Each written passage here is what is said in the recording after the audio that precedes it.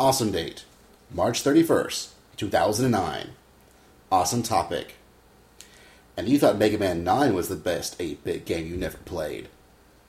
This is the OSMcast.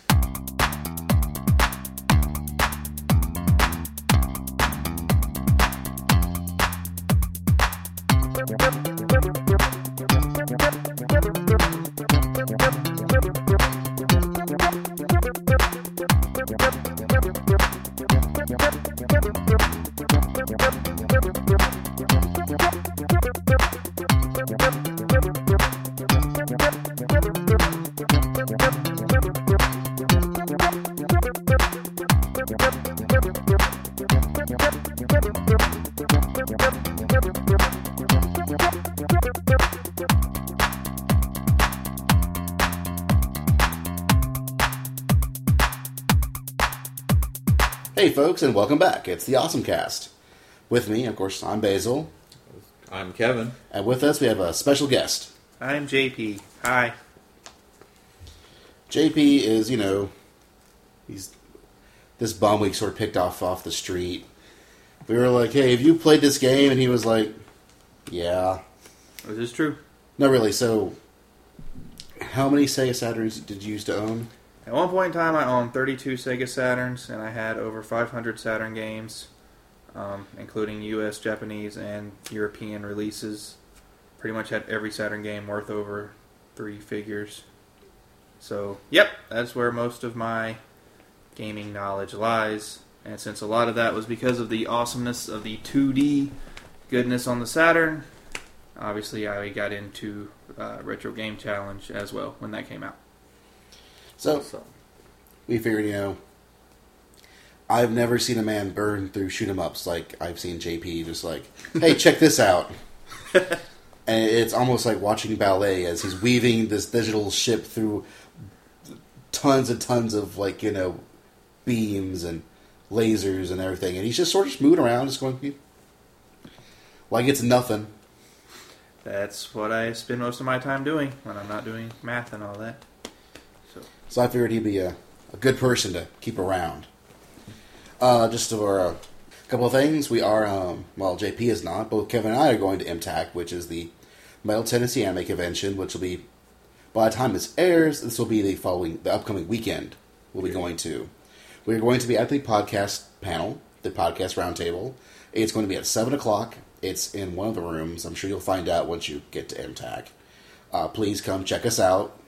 I'll be probably there talking like an idiot. I'll probably be hidden in the audience waiting to strike unaware.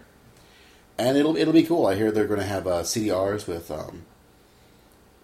programs that you can use to help start a podcast. Going to have some various podcasts from us as well as other shows, and it's going to be a fun time. If there's any ways you want to contact us, there is, of course, you can post a comment in our comment section. You can send us an email at awesomecast@gmail.com. You can leave us a voicemail at the Awesome Line, which is area code 206-202 or 0071. We also now have a forum, which was provided to us by the Dead Workers guys. We'll have a link to that in the on the website as well. So that's pretty much the formalities out of the way. So I guess we'll move on into a moment of awesome. You still haven't made music for this, James. It's the moment of awesome. So, been doing anything awesome lately, Kevin? Oh, now you look at me. Well, let's see. Beat Star Ocean, so that's not really... I don't know, I'm rewatching Legend of Galactic Heroes, which is about the best anime series ever. Well, okay, that's hard to say. I like a lot of anime, but... Epic space battles, epic politicking, manly men doing manly things. It's space opera. It's space opera in the grandest, most hallowed traditions of space opera that rarely exist outside of novel form. And it is based on a novel. The downside is you really can't buy it. You pretty much have to find a torrent. This was done from the 70s on, right? 88 through 2000. 162 episodes. Oh, wow. Straight to video. One episode at a time. Oh, God. Like, yeah, it's a very, very long, very epic. Like, Babylon 5 and Star Trek ain't got nothing on. To be fair, the main story is only really 110 episodes. The other 52 were prequel stories that were written after the original novels the book was, or the anime is based on, and are still based on novels in the series. But yeah, it's awesome. Space battles, cast of hundreds, best voice actors in anime. Yeah, it's just you gotta find a torrent because it's never coming to the U.S. Thankfully, was it Central Anime? Yeah, Central Anime. They actually have for at least the main series, have a really well-seated torrent that you like download all the episodes at once. Of course, this is several gigs of space we're talking here. Yes, it'll eat some space up. You better have a... Which is why I haven't downloaded it yet, although I think I'll have to delete some series and yeah, you need a try it out. Space on your drive, or maybe a good external, or maybe a new external. But it's worth your time if you like spaceships blowing the crap out of each other and guys politicking, but in an awesome way. Earlier this past week or two, might have been last week, we got an email from our contest winner, Mr. Jones. I won't reveal his full name because then Eric will get all pissy. But we had a contest where if you sent us an email, you were entered a chance to win an OSMcast t-shirt. Ah. Out of hundreds of entries. Yes, hundreds of entries. Hundreds. Oh, yes, hundreds. He won, and I told him, and via email, say it's cool, and he sent us a neat question where he was like, do you know any video games that you like that was rated poorly by the press, but you really liked? Define poorly. Like low scores. I mean, like, how low? Like 7? Well, he mentioned, I think it was God Hand, which got like a 3. Right. From IGN. Mine was Wartech. Second Iran was brilliant, and stupid people don't understand it, so... It's true. That's all I'll say about that. Yes, I rarely pay attention to what people rate games anymore. But then his follow-up question to me in that email was he asked, has any of y'all tried Mad World? Which is the latest game for the Wii from Sega. Well, it's published by Sega, made by Platinum Games, who used to be Clover and did things like Okami and Beautiful Joe and God Hand. God Hand, yes, and then so I guess that's why Mad World is mentioned, and I have in fact played Mad World, and it's actually pretty fun. Okay, that's another reason to buy Mad World. It's very bloody, very gory. It's got the voice of the guy who does Bender as one of the announcers. That's cool. The main character's guy, Steve Bloom, the guy who voiced like Spike Spiegel from Cowboy Bebop, is the main character. Oh wow! It's got a chainsaw on one of his arms that he uses to cut through enemies. It's known for its very stark style. It's all black and white except for red, which is blood. And he pretty much, for me, it actually, some people might complain that I'm wrong, but it plays like a slightly better God Hand to me, sort of. It's a little bit easier to play the God Hand. Because it's very simple where you run through these corridors, and it's a sort of a beat-em-up. A one-player beat-em-up, but thanks to the Wii Remote, it actually has some interesting ways that you slaughter all these enemies, because the A button just does a punch. And you constantly just hit the A button, and you'll eventually punch, and then you'll do a finish attack where you punch them into submission as they hit a wall and explode into blood.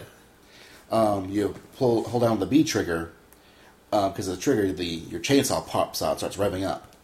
And then you can actually swing your Wiimote around, either up and down or side to side, and you'll do the similar motion with the chainsaw as you cut through enemies. At the same time, if you don't have the chainsaw, you'll actually do a similar like uppercut or like side swipe with the remote. So it's sort of using the A button, the B button, and motions all at the same time to do stuff. And you can hold down guys. You hold down the A button, you pick up guys or items, and you can use that, like say, it's a tire, you can throw the tire through someone, grab like a signpost, chuck it through their head. Like I've seen like watching like he rams it through their neck, and then they sort of stumble around, and you can pick them up and then throw them into a bed of spikes. There was a bonus round where you threw guys into a giant jet engine. And there's a lot of neat finishing attacks where you actually use motions with the Wiimote, like you might like have to shake them vigorously with the Wiimote nunchuck, or hold them up together or down together or side to side. and all variety of like actual like finishing attacks where you might like pop someone's head off, or kick them so hard they explode, or rip them from into two pieces. And this is a very, very violent game. Like it felt, and I felt because you're doing actually all these actual motions when you're doing all these finishing attacks, Right. you actually feel like you're actually sort of like ripping them apart. This is the game that Manhunt should have been. Right, now didn't Manhunt 2 got an AO rating because of a similar thing? I guess Mad World avoided that because it's more cartoony? That's what I'm guessing, because Right. this is a very cartoony game. Right. It's very similar in that, it's like Wild Off City, where it's sort of this almost game show type. Well, this is a game show. Right. Where the objective is you gain points by killing people in interesting ways. Mm-hmm. Huh. But it's I've only actually played through the first level. I'm still really liking it. So Right. it's a fun game. If you own a Wii and you need something to play that's not Mario Galaxy, congratulations. Hey, there's also Excite Truck. Yes, Truck which was cool. Excite Bots is coming out soon. See, I don't know how I feel about that. I don't... It's really, they've really ramped up the goofiness of it. Yeah, see? I kind of liked it. It was just trucks doing crazy things. Right. Super Sandwich did not, engender me to the idea, but I'm going to buy it. I'm going to try it. Right. If the actual core gameplay is still there, still fun, hopefully it'll still be good. Hopefully. I like No More Heroes and Zelda. It's interesting, like No More Heroes and Mad World, how the Wii gets all the like over the top, crazy cartoon violent games to kind of balance out all the kiddie image. It's true, and But Yeah, I keep saying Wii needs more M games, but Mad World is very. well, you got No very More Heroes good. 2 coming soon. It's true. yeah, good. I know that Ubisoft just put together a No More Heroes Red Steel fun pack. Hey, that would be GameStop. cool. It's like $40 for both games. Sound like one of the Yeah, only I people mean- actually liked Red Steel. I need another game to get me weird looks when people walk by as I'm charging my beam katana. It's true. So, we play any other crazy games possibly from Japan? Have I? Yeah.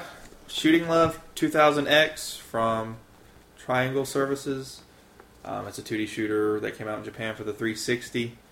It's pretty interesting. It has Trizial and Exial, which was kind of the sequel to that, on it. It also has a shooting skill test, which is a bunch of mini games testing your skill at various 2D shooter activities, dodging bullets, shooting cans into a garbage can, dodging buildings, just all sorts of weird stuff. Then it gives you your shooter age, kind of like Brain Age does.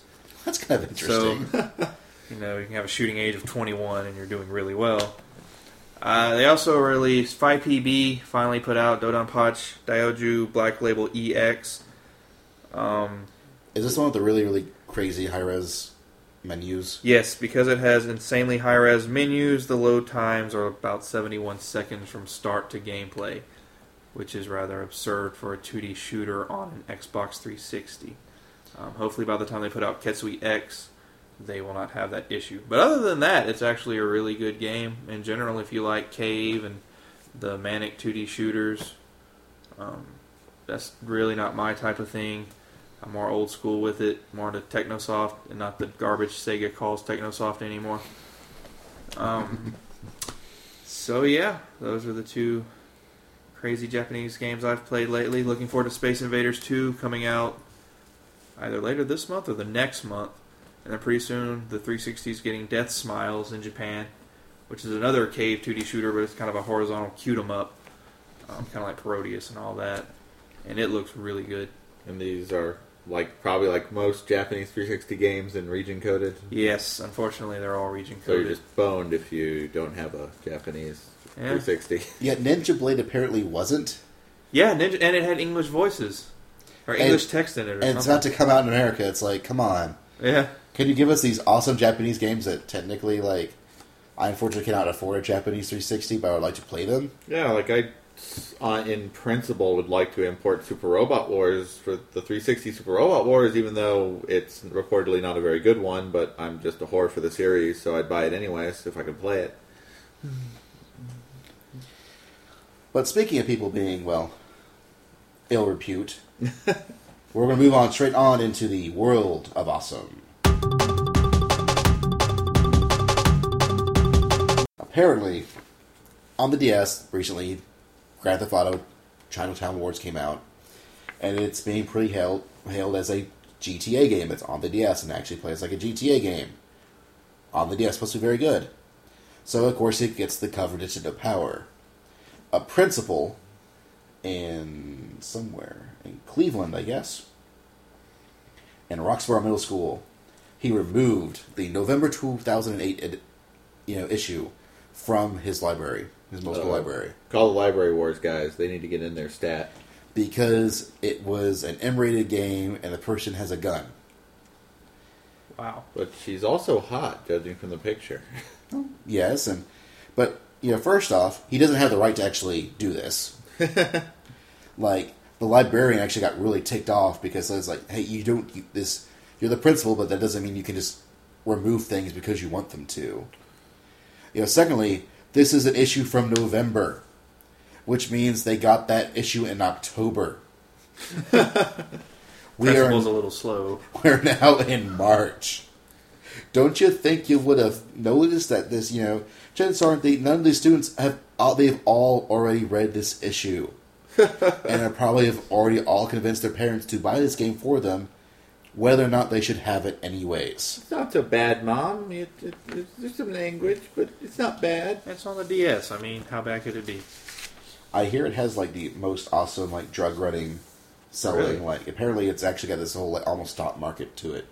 We can buy low and sell high, and so is it more like the old school GTAs? Yeah, or? It's like a top down. Oh, wow! They have things where you jump into a car, you actually can connect wires using the stylus to actually hot wire the car and some other stuff. It's apparently supposed to be very, very good.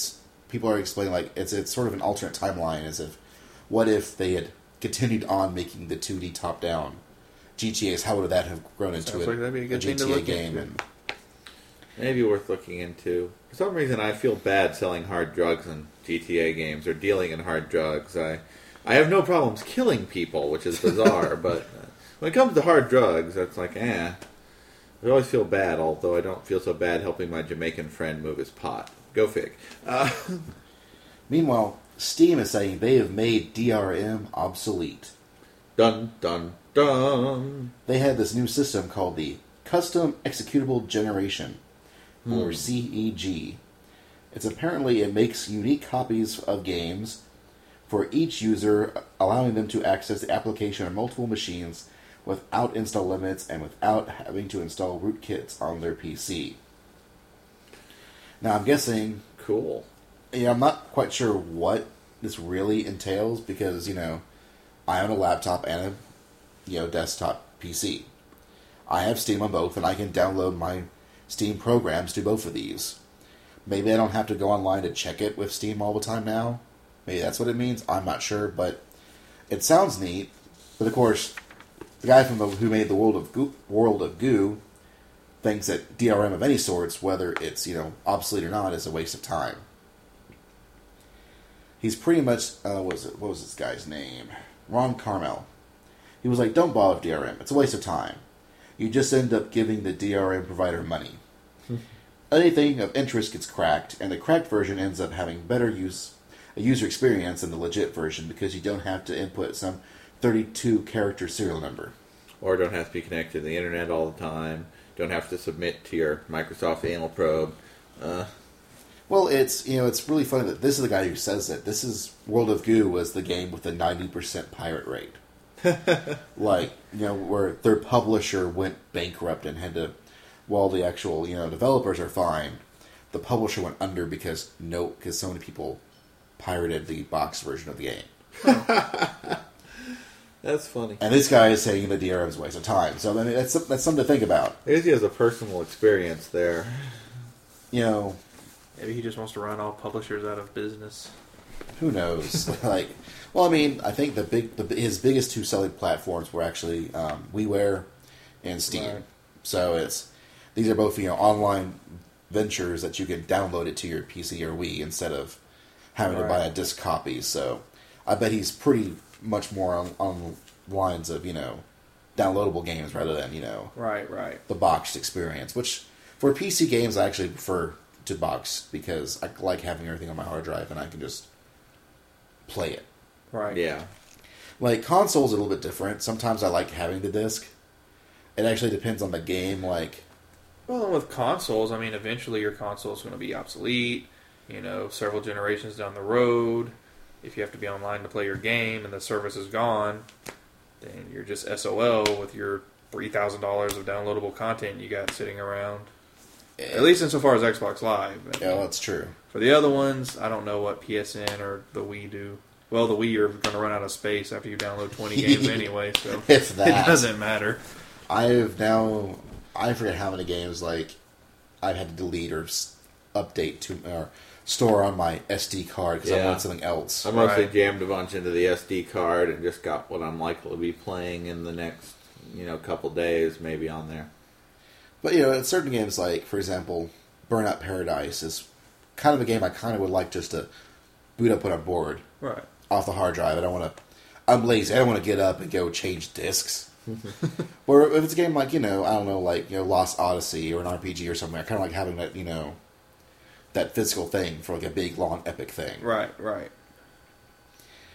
Although admittedly I do like the ability to install things to the hard drive just because they tend to load better now. Right. Yeah. You just got to hope the developer added in I heard making a difference. I never experienced it personally because I did save it to the hard drive. I heard Star Ocean had some crashing problems on 360, but it apparently didn't happen if you had saved it to the hard drive before you started playing. Huh. That would be bad to be sit through one of those. Also, Last Remnant is almost unplayable if you don't burn it to the hard drive because it loads so damn slow. Oh, really? Well, okay. It was annoying to me, and I'm usually pretty patient for load times. I've read similar things. People were kind of annoyed at the load times of Last Remnant, but most people also didn't get Last Remnant, so... It's not for everybody. It's the part of Square who doesn't make Final Fantasy, who makes weird games that are often, they're trying new things, and sometimes it's a hit, sometimes it's a miss.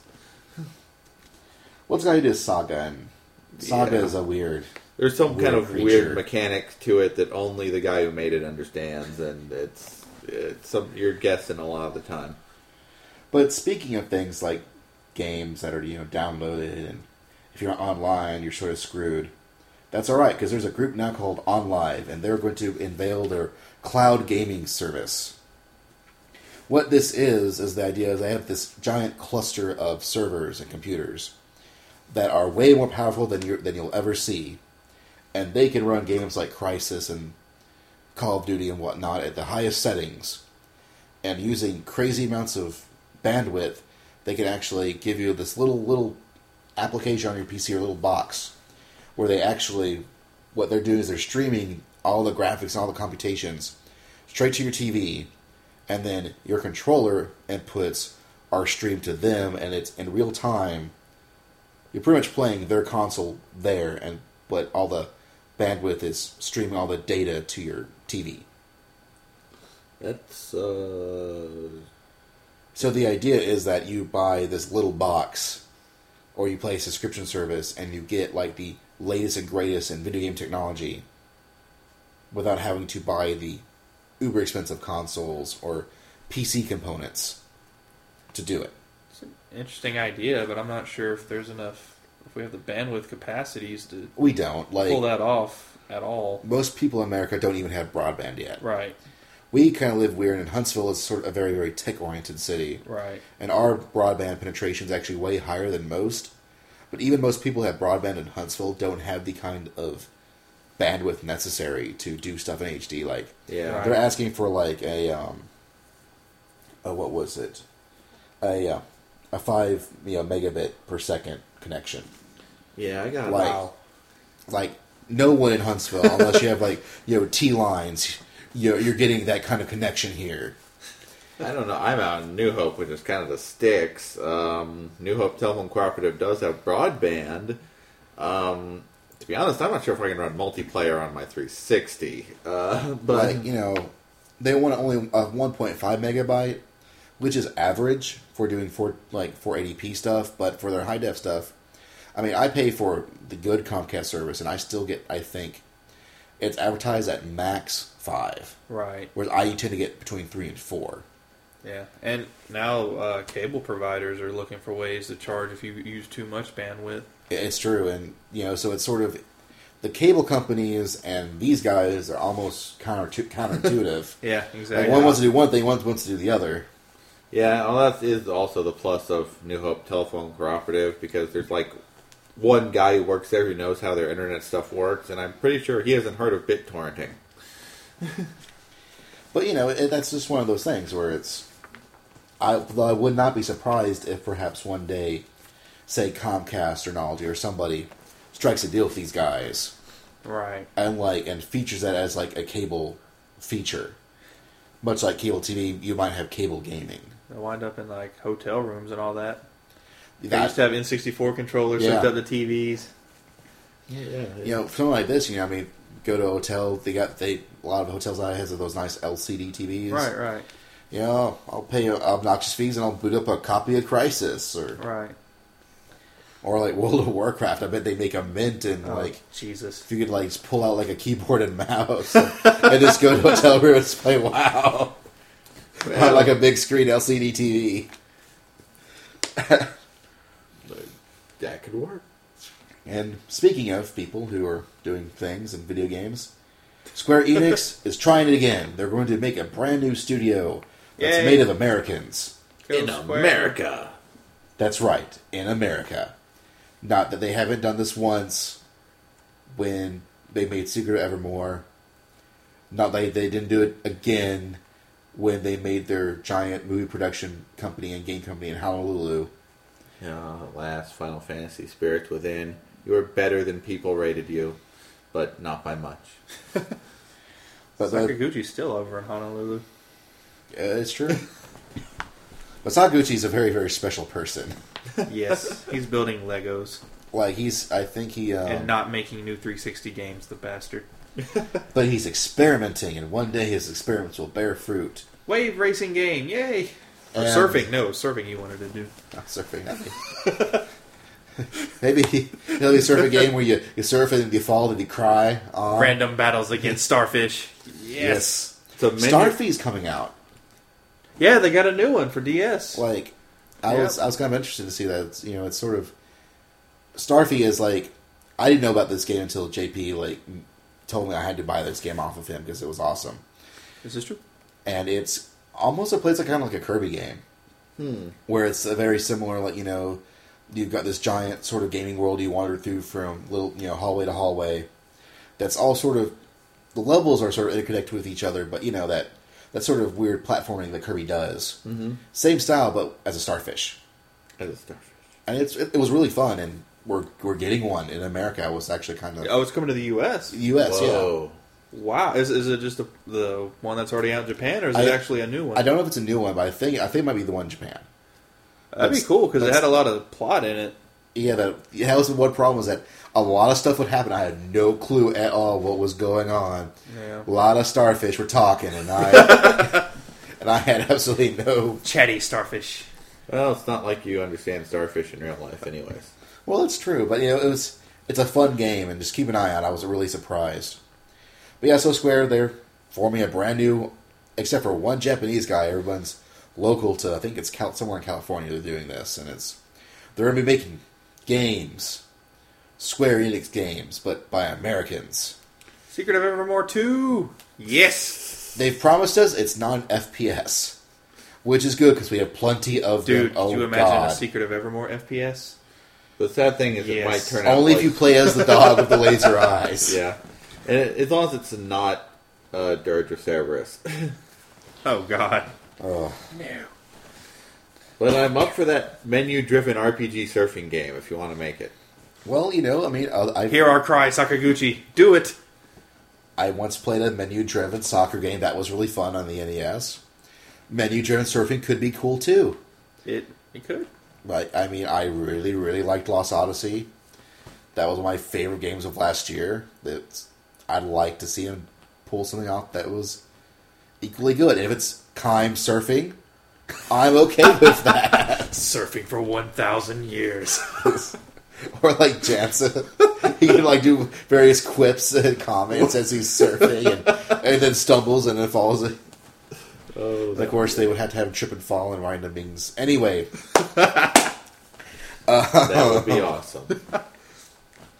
But speaking of awesome video games, tonight we're talking about, was it it was put out by Exceed, but I think it was developed by Namco. Bandai Namco. Retro Game Challenge.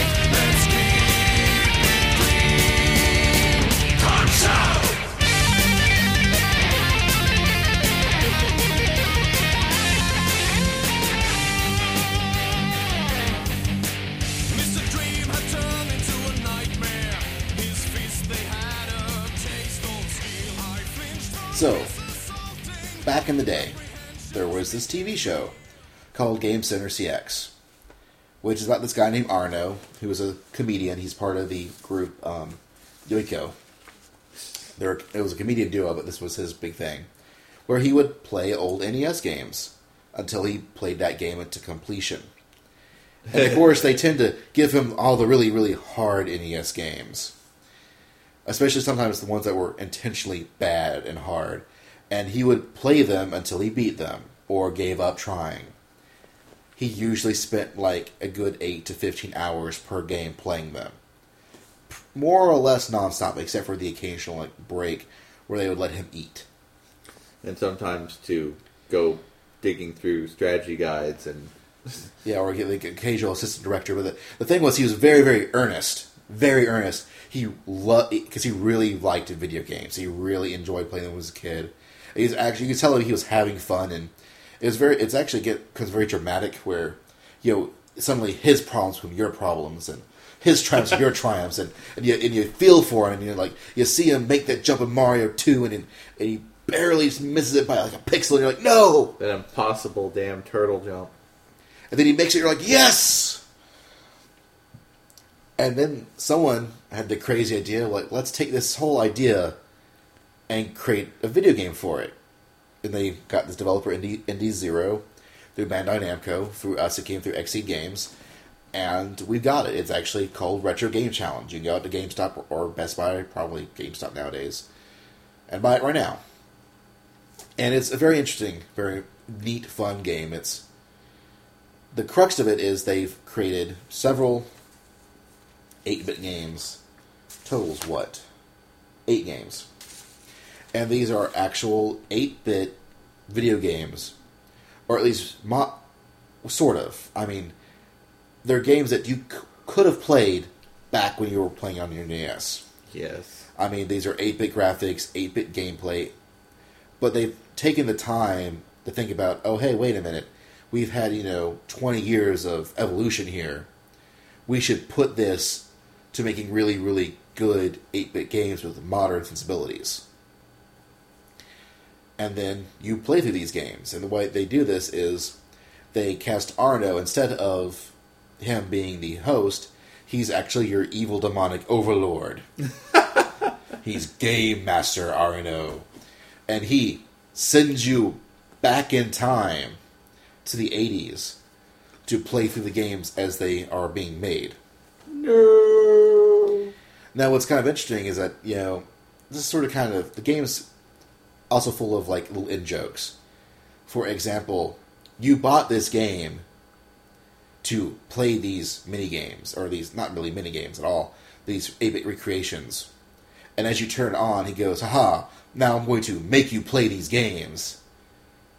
Because you just bought this game. To play these games. To play these games. Oh, yeah. It's sort of stuff like that where it's, it's kind of ironic here and there.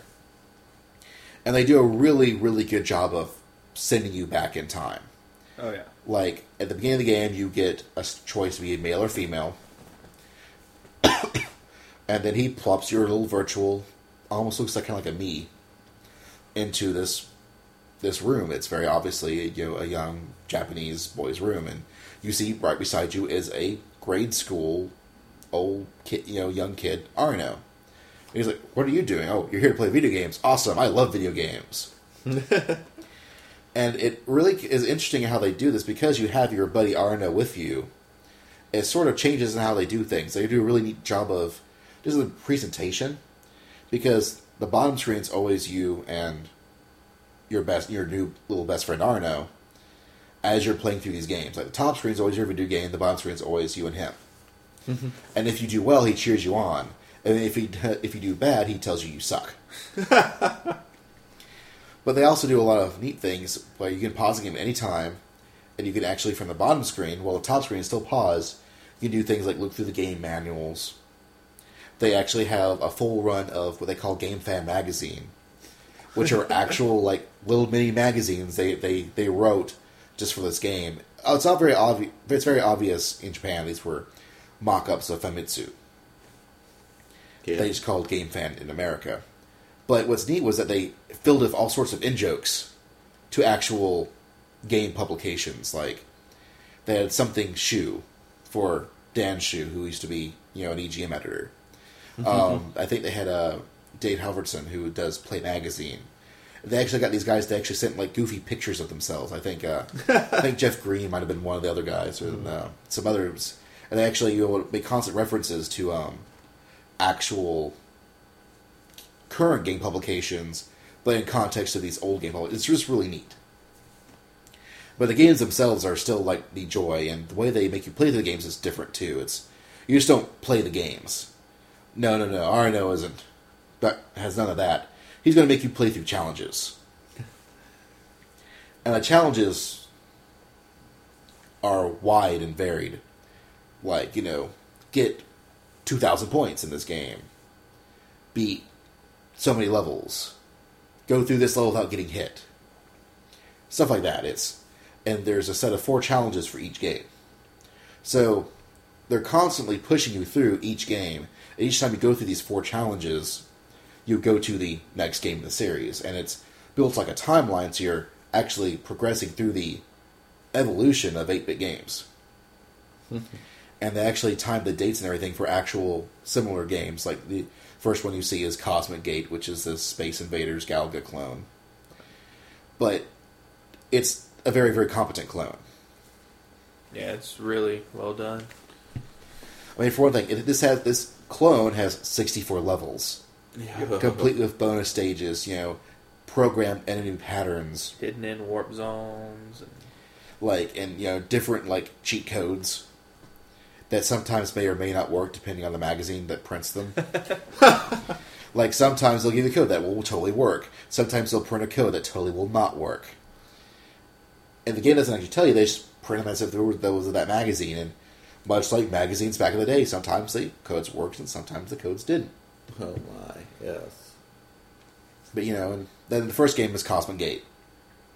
And then as you play through Cosmic Gate, you then get, Robot Ninja Haggleman. Robot Yeah. Ninja Haggleman. And Haggleman, I think, is the most interesting of all the games. It's the most, I think, different sort of mashup of games, because... Yeah, well, it's kind of like Sega's Flicky from back in the day. I remember Flicky. That was weird. Where you play this little 8-bit squat ninja, and you have all these enemies that come out of all these doors, and the doors are and some doors are interlinked with other doors, and you can defeat enemies by either jumping on them so many times or closing a door on them so many times. Yeah, kind of. It always seems weird slamming the door on the guy to kill him, but yes, it's kind of amusing. And you run around and jump, and this plays like a fun little 8-bit game. Yeah, I'd probably have been totally playing that if I had it on my Nintendo back in the day. Oh yeah, Haggleman was awesome. I thought the scoring system was really well done. Jump on multiple enemies, gives you a multiplier, hit multiple enemies when you open the doors of similar color. Loops once. So very well done. Like, all the doors have various letters on them, and of the alphabet. If you walk through 3 doors in reverse alphabetical order, you would gain life back once per life.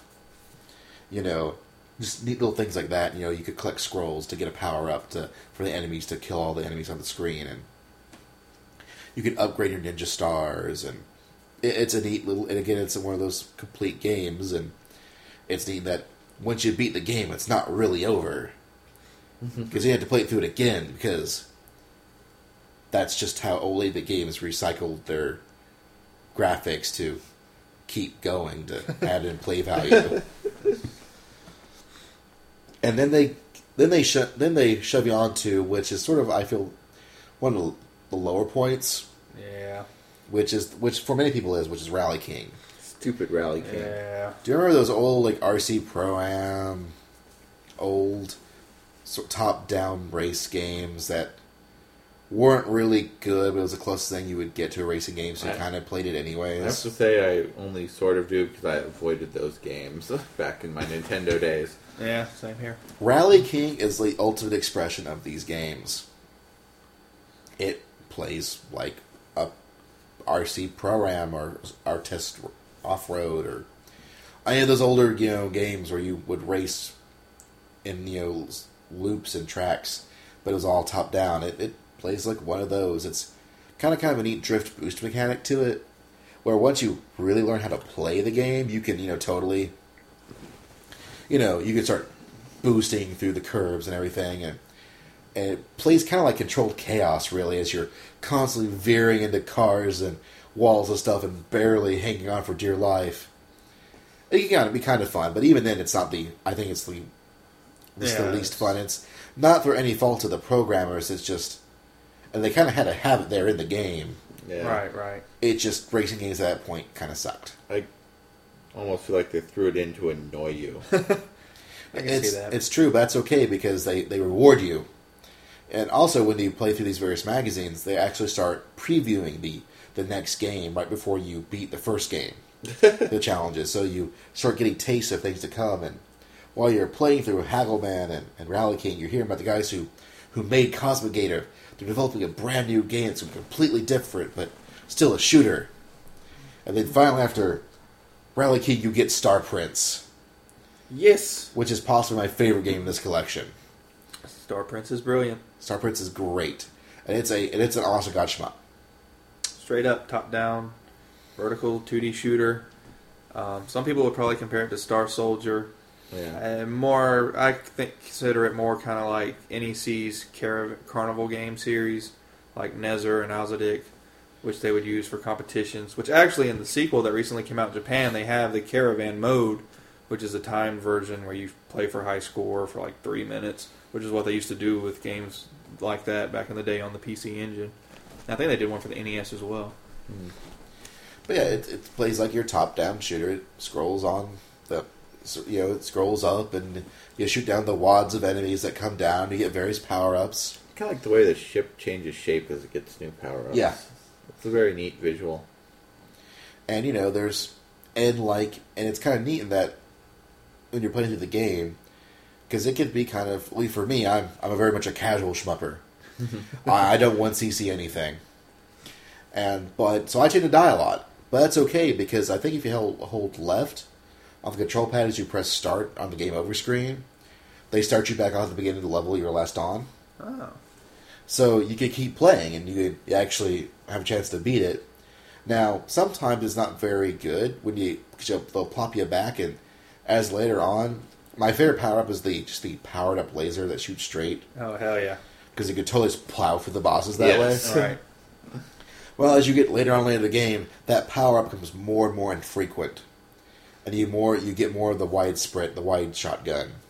Which it works, but it's not quite as good. Better for clearing out the random hordes of drones flying at you, not so great on bosses. And that becomes more prevalent, and the one giant beam of death, not so much. I liked it also that, after you play through the first challenge or two, so that it comes up, hey man, I just bought a turbo controller. Oh, yeah. And then they represent that by what you pressing. It's like one of the two top buttons on the DS. And that's your controller's turbo. That was brilliant. And a godsend. Yeah. Yes, because it would shoot things faster. And when you get the one giant beam of death, on mode, it was just this one giant beam of death. And it was great. Yes, and it reminded me much of like those weird NES controllers, like the Advantage or whatnot, that had the whole extra separate turbo button. Yeah. So that was kind of, oh yeah, that took me back a little. There's so many things about this game that will take you back. Like, the graphics do it. You know, like, I really liked reading the magazines, or even the manuals.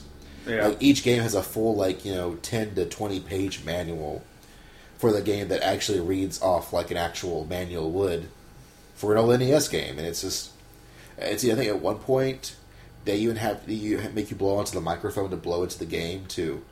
So you can actually, you actually play it. Oh.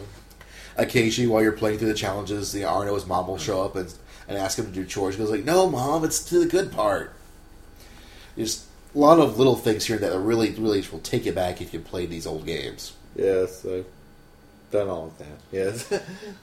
And then then the game starts jerking you around, because then you get Haggleman 2. The search for more haggle. Well, not really, but... Which is Haggleman 1, but which is much bigger levels. Yep. And a lot more doors. And bosses take 3 hits now, as opposed to the 1 hit in the first one. But, graphically and everything, and while you're doing this, they start talking about this game called Guardia Quest. And, oh man, this is going to be this great new game. It's an RPG. Never been done before. It's going to be epic. It's going to be great. It's going to be totally life-changing. And you thought you were in that right before Haggleman 2, but then it got delayed. Damn you. But they talk about, as you're playing through Haggleman 2, alright, it's going to be the next game. It's going to be the next game. Then they announce, right before you beat Haggleman 2, there's a sweepstakes where if you have a chance, if you buy this GameFAQ magazine, you might win a copy of Rally King SP, which is Rally King with some palette swaps, and sponsored by a chicken ramen noodle soup Oh, God. company, and has cutscenes where they show off the mascot. And of course, after you beat Haggleman 2, what do you get? Do you get Guardian Quest? No. You had to play through Rally King again. Damn you. And I think it's just the Rally King courses at night. Yeah, it's Rally King courses at night. I think a little bit changed, but not a lot. Right. And in between same damn game. and between the races, you get little animations where it's like, buy chicken ramen noodle soup. Chicken ramen noodle soup. And I then- don't like chicken ramen noodle soup. And then you'll get this thing where, like, Arno's like, "Oh man, you want to try some chicken ramen noodle soup? All right, let's get some ramen noodle soup." And then his mom will go like, "Oh, but I already ate it. It was so good." And it's he's like, "Dang it, Mom!" Poor Arno. It's the comedy that'll keep you going through that part of the game. But Pretty much. then you get Guardia Quest, Yay. which is a Dragon Quest game. It's Dragon Quest. Yeah. Only with you can capture monster bosses now, or some of them, if they are Gaudias. Yeah, it's like It They even can makes look for you look to open items and stuff. It's great. it's totally an old school, but with some modern sensibilities. You can save anywhere. Yeah. Which I thought was is a godsend, because what you pretty much have is a town, an overworld, and 2 gigantic dungeons. Is there another town besides? I think there are 2 towns. And I That's think right. there's 3 dungeons, because there's a Tower of Heaven, and then I think there's a Tower of Hell, and then there's that big cave where you have to get the key for the Tower of Heaven. But there might not be a Right. Tower of Heaven. But what's one of the neat things is, Dragon Quest as time went on was sort of known for you would occasionally be able to get monsters, and Guardia Quest is actually no exception. Certain enemies are called Guardias, like Fire Guardia, Bull Guardia, and you have an opportunity. You technically have 3 people in your party. You have a chance to make a pact with the Guardia, and when that happens, the Guardia suddenly becomes a powered-up version, but if you beat that version, they join your party. And every few turns, they actually do a super powerful attack. That's sort of kind of like an automatic summon every 4 or 5 turns, Right. which helps grinding through all these dungeons. And it's neat. It's actually like you're looking at a 8 to 10 hour RPG, and it's a well-made RPG. And it's just kind of interesting that they went ahead and made an RPG out of this, and it's a good one. Oh, yes. And even references, I think, a Castlevania thing. Like, I think there's something like a chicken in a graveyard or something in a graveyard. And in this game, there's like a chicken in the graveyard. Huh. Just there. It's one of those, little India's in jokes like this game is full of. Right. And then after you beat that, and what's neat again is you don't have to beat these games when you're playing through the challenges. Like, to end the challenges for Guardian Quest, you just have to beat the first dungeon. Now, there's still those 2 other dungeons, other town, and all this other stuff you can do in this game, outside of beating the challenges. And it's there. It's a fully complete game. That's one of the neatest things about this game is that you're getting 8 actual complete games, more or less. Rally King SP aside. Yes. Palette swap and chicken. And then, what's interesting is that and as you're doing this, they're talking about, a new Haggleman, but this is not your kid's Haggleman.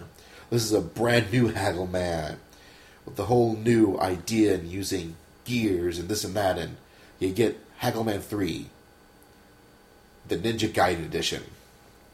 Complete with cheap birds flying out of nowhere. Damn birds. And this is possibly my favorite game, second favorite game in this collection. Because this feels almost like I know that some people hate this term, but Metroidvania. And that you actually, it's not just going from screen to screen to screen. It's actually sort of like this little labyrinth you actually go through.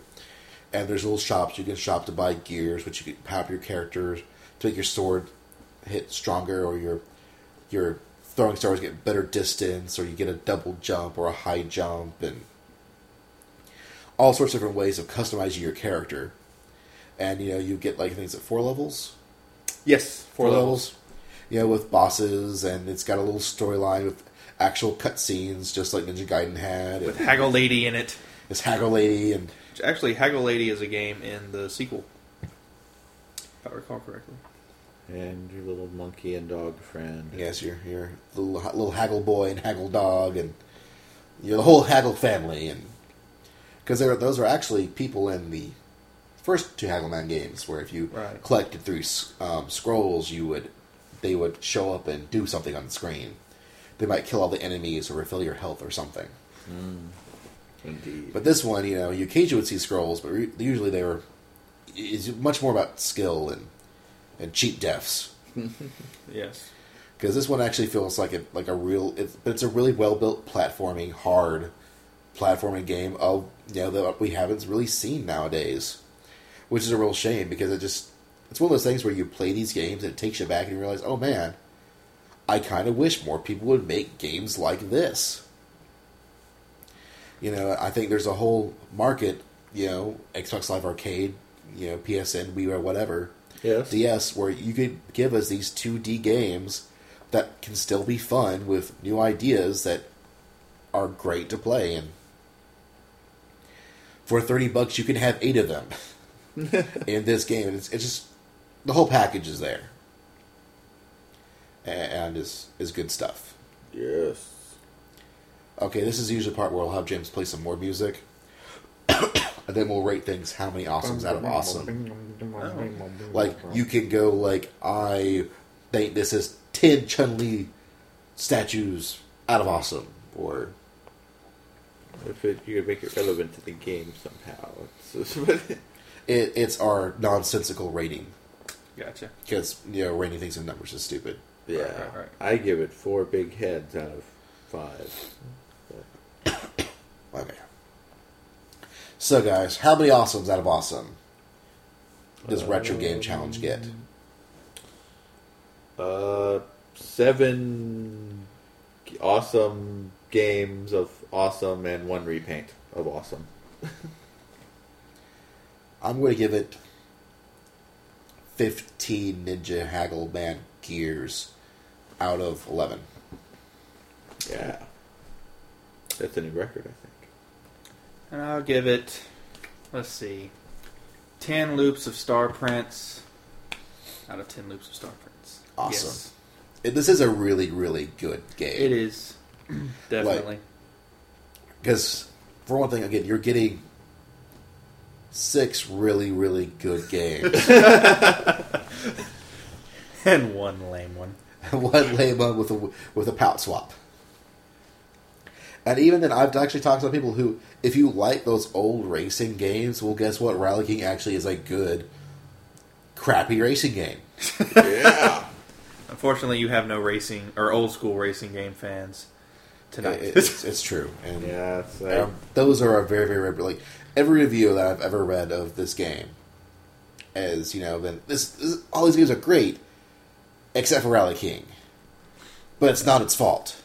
it kind of had to be there. I mean, it's possible to get into Rally King. It's very repetitious. And it's so easy just to screw up once and not be able to catch back up. Yeah. Like, it is definitely I feel, is the low point of this collection. But they do a really good job of, I said, keeping you into the games. And once you beat the challenges, they actually unlock the game where you can play whenever you want it to. So you can't use any cheats when you play in that mode. It's true.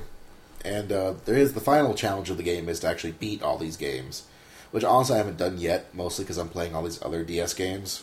I just beat Dragon Quest V, and now I'm about to start playing the Final Fantasy new Crystal Chronicles game. In between, The Ring of... What it's the sequel to Ring of Fates. Oh, they made another one. Yeah, it's coming out like tomorrow. Isn't there Oh, a wow. Wii version also, and like some dual platform compatibility? Yeah, there's a Wii version, and this is sort of off top of it. There's a Wii version and a DS version, and it's the exact same game. Do you have to have 4 DSs to play the Wii version multiplayer? Joking. No, it's actually Joke. technically, say if Kevin owns the Wii version, I own the DS version, we can actually play together. That's cool. Like, what they do is they just split the Wii screen into 2 screens. Huh. And it plays exactly like the DS game. Wow. But, speaking of DS games, Retro Game Challenge, awesome, good stuff. You should totally play it. And now I'm about to lose my voice, so, for Kevin, and JP, and Basil, the OSMcast says goodnight.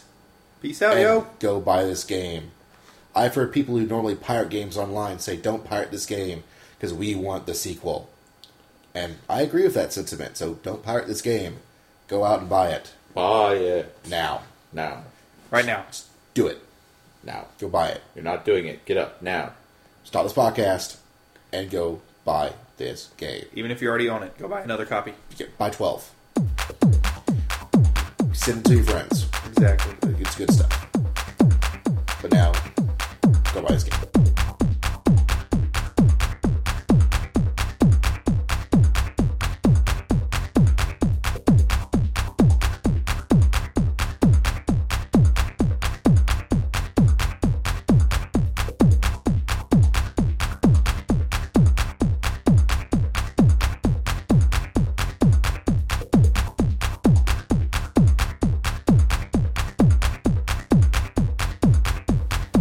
This one we actually have music. It goes do do do do do do do do do do do. Kind of like a news dateline. Yeah. Yeah.